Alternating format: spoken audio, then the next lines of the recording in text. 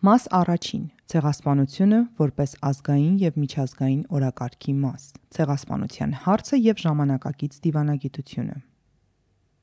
Հայաստանի Հանրապետության արտաքին քաղաքական առաջնահերթություններից մեկը երկար տարիներ հայոց ցեղասպանության միջազգային ճանաչումն է։ Այս մասին նշված է Հայաստանի անկախության հռչակագրում, ինչպես նաև ազգային անվտանգության հայեցակարգերում։ Այդ ուղղությամբ աշխատել են Հայաստանի Հանրապետության դիվանագիտական կառույցները, ժողովրդական դիվանագիտությունը, մեկտեղվել է Հայաստանի և Սփյուռքի գիտական, մշակութային, քաղաքական ներուժը։ Եվ կարելի է ասել, որ հետանկախական շրջանում սա այն եզակի ոլորտներից է, ուր Հայաստանի Հանրապետությունն անշեղորեն աշխատանք, ջանք և միջոցներ է ներդրել և հասել է հաջողությունների։ Հայոց ցեղասպանությունը ճանաչվել է աշխարհի մի քանի տասնյակ երկրների կողմից, որոնց թվում են այնպիսի խոշոր և ազդեցիկ պետություններ, ինչպիսիք ԱՄՆ-ն, Ռուսաստանը, Գերմանիան, Ֆրանսիան, Բրազիլիան, Արգենտինան, միջազգային կազմակերպություններ, Եվրոպայի խորհուրդը, Եվրամիությունը, Մերկոսուրը, Ցեղասպանագետների միջազգային ընկերակցությունը։ Հայոց ցեղասպանության հիմնախնդիրը հնարավոր է եղել դարձնել ժամանակակից միջազգային հարաբերությունների մաս, սակայն այսօր Արցախյան երրորդ պատերազմից հետո թվում է, թե այս հարցը որոշակիորեն երկրորդ պլան է մղվել, թե իշխող քաղաքական ուժի դիրքորոշման, թե նոր աշխարհաքաղաքական զարգացումների և թե անորոշության այս համատարած մթնոլորտում, երբ անհասկանալի է ինչպես և ուր շարժվել ու ինչպես օգտագործել այս քաղաքականությունն արտաքին քաղաքական և ներքաղաքական օրակարգում։ Փորձենք հասկանալ ինչքանով կարևոր է այդ թեման այսօրվա աշխարհում, ինչպես է Հայաստանը փորձում հասնել հայոց ցեղասպանության խնդրի բարձրաձայնմանը և ինչպես այն կարող է օգնել Հայաստանին այսօր, բարձրացնելով երկրի ազգային անվտանգության մակարդակը և հայանպաստ լուծումների հասնել Արցախում։ Ցեղասպանության գործոնի քաղաքական նշանակությունը ժամանակակից աշխարհում։ Կա մտայնություն, որ ցեղասպանության թեման միայն հայերին է հետաքրքրում և միայն հայերն են, որ ցեղասպանության ճանաչումը դարձրել են իրենց արտաքին քաղաքական առաջնահերթություններից։ Սակայն ցեղասպանությունների սեփական օրակարգի մաս և քաղաքական շահերի առաջ մղման միջոց դարձնելը միայն հայոց ցեղասպանության հետ չի կապված։ Անցյալում կատարված ոճրագործությունների և այսօր էլ աշխարհում ընթացող մարդկայնության դեմ հանցագործությունների խնդիրն օգտագործվում է ոչ միայն քաղաքական հռետորաբանության մեջ, այլ նաև միջազգային զանազան խաղացողների կողմից իրենց շահերի սպասարկման համար։ Ավելին, այսօր այն շատ գործնական հարցեր է լուծում, կտրուկ ավելացնելով ցեղասպանության գործոնի քաղաքական կշիռը և կարևորությունը։ Դա ստուգելու համար բավարար է վերլուծել ընդամենը վերջին 1-2 տարվա ընթացքում տեղի ունեցող մի շարք կարևոր զարգացումները։ Ռուսական ներխուժումը և ցեղասպանությունը Դոնբասում։ Ուկրաինա զորք ուղարկելուց առաջին իր ծավալուն ելույթում Ռուսաստանի Դաշնության նախագահ Վլադիմիր Պուտինը հայտարարեց, որ 8 տարի Դոնեցկի և Լուգանսկի բնակչության նկատմամբ ցեղասպանություն է իրականացվել։ Այսպես կոչված քաղաքակիրթ աշխարհը, որի միակ առաջամարտիկ են իրենց հռչակել Արևմուտքի ինքնակոչ ներկայացուցիչները, նախընտրում է չնկատելու տալ այդ ամենը, այդ ամբողջ մղձավանջը, ցեղասպանությունը, որին ենթարկվում է գրեթե 4 միլիոն մարդ, և միայն նրա համար, որ համաձայն չեն եղել 2014-ին Ուկրաինայում Արևմուտքի կողմից աջակցվող պետական հեղաշրջմանը, ասել է Պուտինը։ Նույն պնդումը նա կրկնեց մարտի 18-ին ելույթ ունենալով Ղրիմը Ռուսաստանին միացնելուն նվիրված միջոցառմանը։ Պետք է հիշել, որ ցեղասպանության հնարավոր սպառնալիքն առաջին անգամ չի օգտագործվում Ռուսաստանի կողմից որպես ռազմական գործողություններ սկսելու պատրվակ։ 2008-ին Վրաստան ռուսական զորքի մուտքը նույնպես Օսետ ժողովրդին ցեղասպանությունից փրկելու հիմնավորմամբ էր արվում։ Ցեղասպանությունների թեման ակտիվորեն շարունակեց արդեն Ուկրաինան, որի նախագահ Վոլոդիմիր Զելենսկին հենց սկզբից հերքելով ռուսական պնդումները իր հերթին հայտարարեց, որ Ռուսաստանի հանցավոր գործողություններն Ուկրաինայի դեմ ցեղասպանության նշաններ են ցույց տալիս։ Ավելին, Ուկրաինան դիմեց միջազգային քրեական դատարան, խնդրելով հերքել Ռուսաստանի մեղադրանքները։ Կիևի մատույցներից ռուսական զորքերի հեռացումից հետո այդ տարածքներում հայտնաբերվեցին բազմաթիվ սպանված քաղաքացիական անձանց մարմիններ։ Ցեղասպանության թեման ավելի մեծ հնչեղություն սկսեց ստանալ, մասնավորապես, Բուչա բնակավայրում այս փաստի բացահայտումից հետո։ Այսպես, Ամերիկայի Միացյալ Նահանգների նախագահ Ջո Բայդենը, ով նախընտրում էր անվանել կատարված հանցանքները պատերազմական հանցագործություններ, Բուչայից հետո ավելի խստացրեց իր բառապաշարը, կատարվածը որակելով որպես ցեղասպանություն։ Ույղուրների ցեղասպանության մասին պնդումները։ Արդեն տևական ժամանակ ԱՄՆ-ն եւ եվրոպական շատ պետություններ շեշտադրում են Չինաստանում բնակվող մեծ թյուրքական համայնքի ներկայացուցիչների ույղուրների նկատմամբ բռնաճնշումների մասին, դրան նույնիսկ տալով ցեղասպանություն բնորոշումը։ 2022-ի հունվարին Ֆրանսիայի խորհրդարանը ճանաչեց եւ դատապարտեց ույղուրների ցեղասպանությունը։ Բանաձևում նշվում է, որ ույղուրները ենթարկվում են ստերջացման, բռնաբարությունների, ստիպողական աբորտների եւ այլ կտանքների։ Նրանց տեղավորում են հատուկ ճամբարներում, իսկ այս թյուրքական ժողովրդի մշակութային եւ կրոնական ժառանգությունը ոչնչացվում է չինական իշխանությունների կողմից։ Նմանատիպ բանաձևեր արդեն իսկ ընդունել են Արևմուտքի այլ խոշոր խաղացողները՝ ԱՄՆ, Մեծ Բրիտանիան, Բելգիան, Նիդերլանդները եւ Կանադան։ Տեղեկատվության շատ իրարամերժ եւ ոչ ամբողջական լինելու, ինչպես նաեւ երկրի ամբողջ տարածքում եւ ողջ բնակչության նկատմամբ չինական կառավարության քաղաքականության կոշտ լինելու պայմաններում որոշ ցեղասպանագետներ վարանել են այն որակել որպես ցեղասպանություն, նախընտրելով մշակութային ցեղասպանություն կամ էթնոցիդ տերմինը։ Սակայն նոր ապացույցներից ելնելով փորձագետների մեկ այլ խումբը ույղուրների դեմ կատարված վայրագությունները այնուամենայնիվ որակում են որպես մարդկության դեմ հանցագործություն եւ ցեղասպանություն։ Այս հարցը սակայն չափազանց քաղաքականացված է եւ Չինաստանի դեմ որպես գործիք օգտագործվում է նրա հակառակորդների կողմից։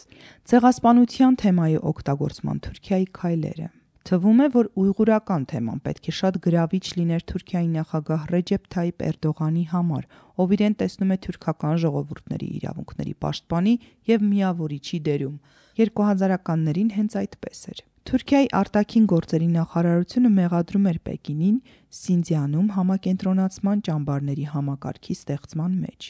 Իսկ Էրդողանը 2009-ին Սինձիանի վարչական կենտրոն Ուրումչիում տեղի ունեցած ճնշումներն անվանեց ցեղասպանություն։ Սակայն հետագայում Անկարան հրաժարվեց այս ռետորաբանությունից Չինաստանի նկատմամբ,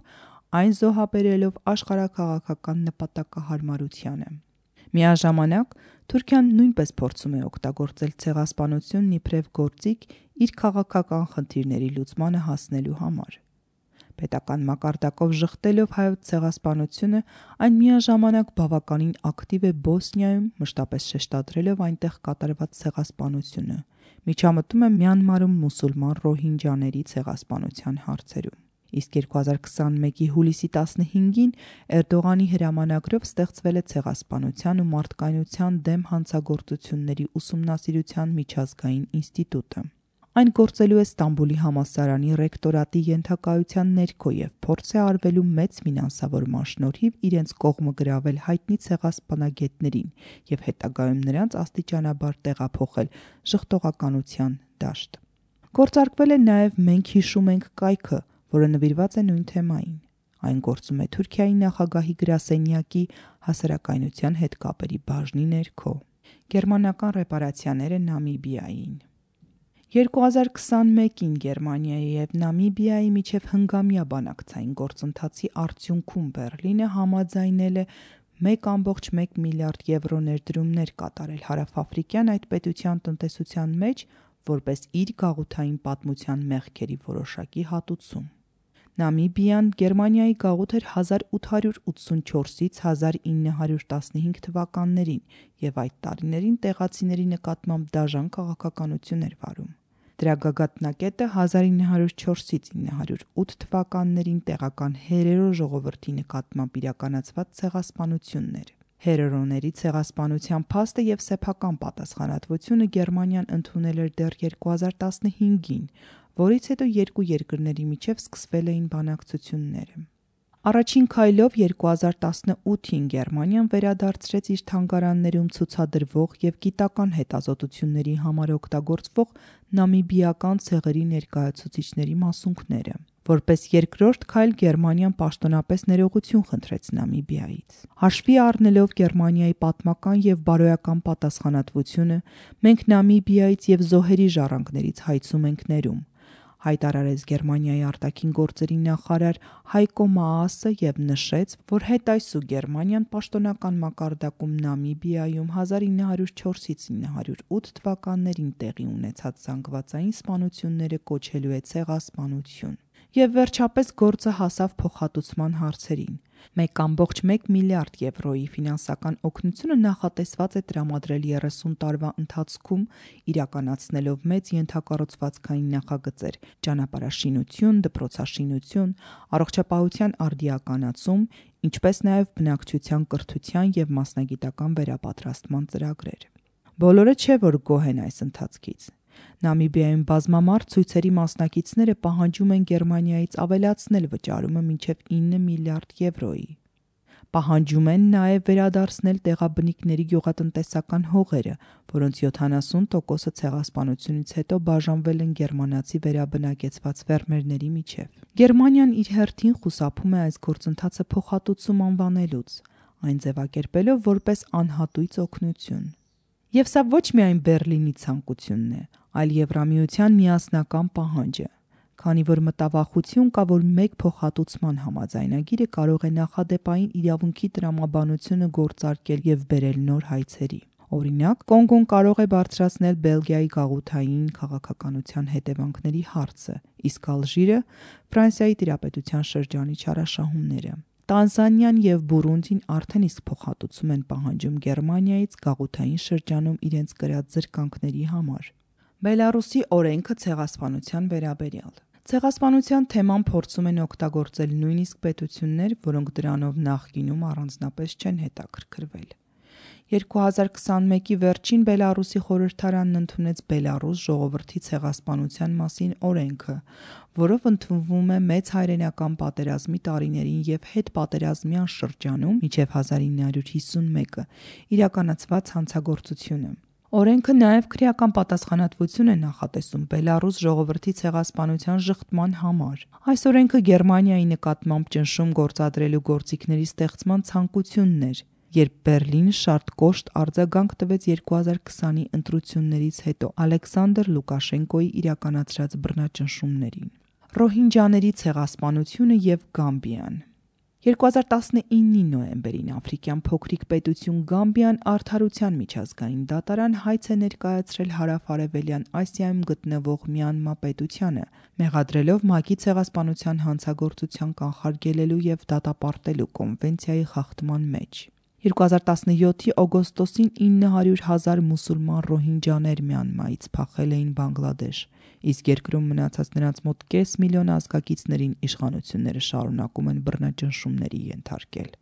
Սա շատ հետաքրքիր զարգացում է, երբ ուղղակիորեն խնդրի մեջ չներգրավված երկիր դատական գործընթաց է նախաձեռնում մեկ այլ մայրցամաքում գտնվող պետության դեմ։ Գամբիան անմիջական տուժող երկիր չէր, սակայն այն մատնանշում էր, որ ցեղասպանության կոնվենցիայի բոլոր մասնակից պետություններն ունեն ընդհանուր շահագրգռվածություն ցեղասպանության գործողությունները կանխարգելելու և ցեղասպանության համար մեղավորներին պատժելու գործում, համաձայն այն հանգամանքի, որ ցեղասպանության կոնվենցիան Erga omnes partes բոլորին վերաբերող պարտավորություն է դնում բոլոր պետությունների վրա։ Հետևաբար, այս հայցը սատարեցին նաև Կանադան և Նիդերլանդները, ինչպես նաև Իսլամական համագործակցության կազմակերպության մասնակիցները, որի ակտիվ անդամ պետություն է նաև Գամբիան։ Վերջինս դրանով բարձրացնում է իր սեփական կշիռը մուսուլմանական աշխարհում։ Միաժամանակ այս միջոցով փորձարկվում է երրորդ պետությունների օգտագործումն իրավական վեճերի մեջ։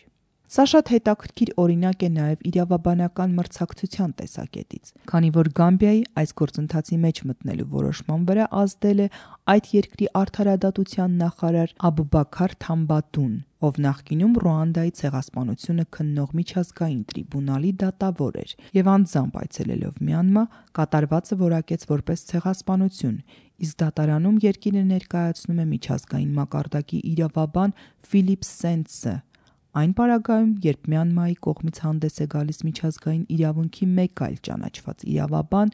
Ուիլյամ Շաբասը, ով ժամանակին նույնիսկ եղել է ցեղասպանագետների միջազգային ընկերակցության նախագահը։ Որոշ եզրակացություններ։ Վերոնշյալ օրինակները միայն մի մասն են այն դեպքերից, երբ միջազգային հարաբերությունների խաղացողները նորից ակտիվացնում են ցեղասպանությունների թեման։ Այն ակտիվորեն օգտագործվում է հակառակորդների վրա ճնշում գործադրելու, նրանց քաղաքական կշռին հարված հասցնելու համար։ Այն հաճախ է օգտագործվում ավելի ահագնացող դարձնելու կատարված զանգվածային բռնությունները, հավելյալ լեգիտիմություն տալով հետագա քայլերին։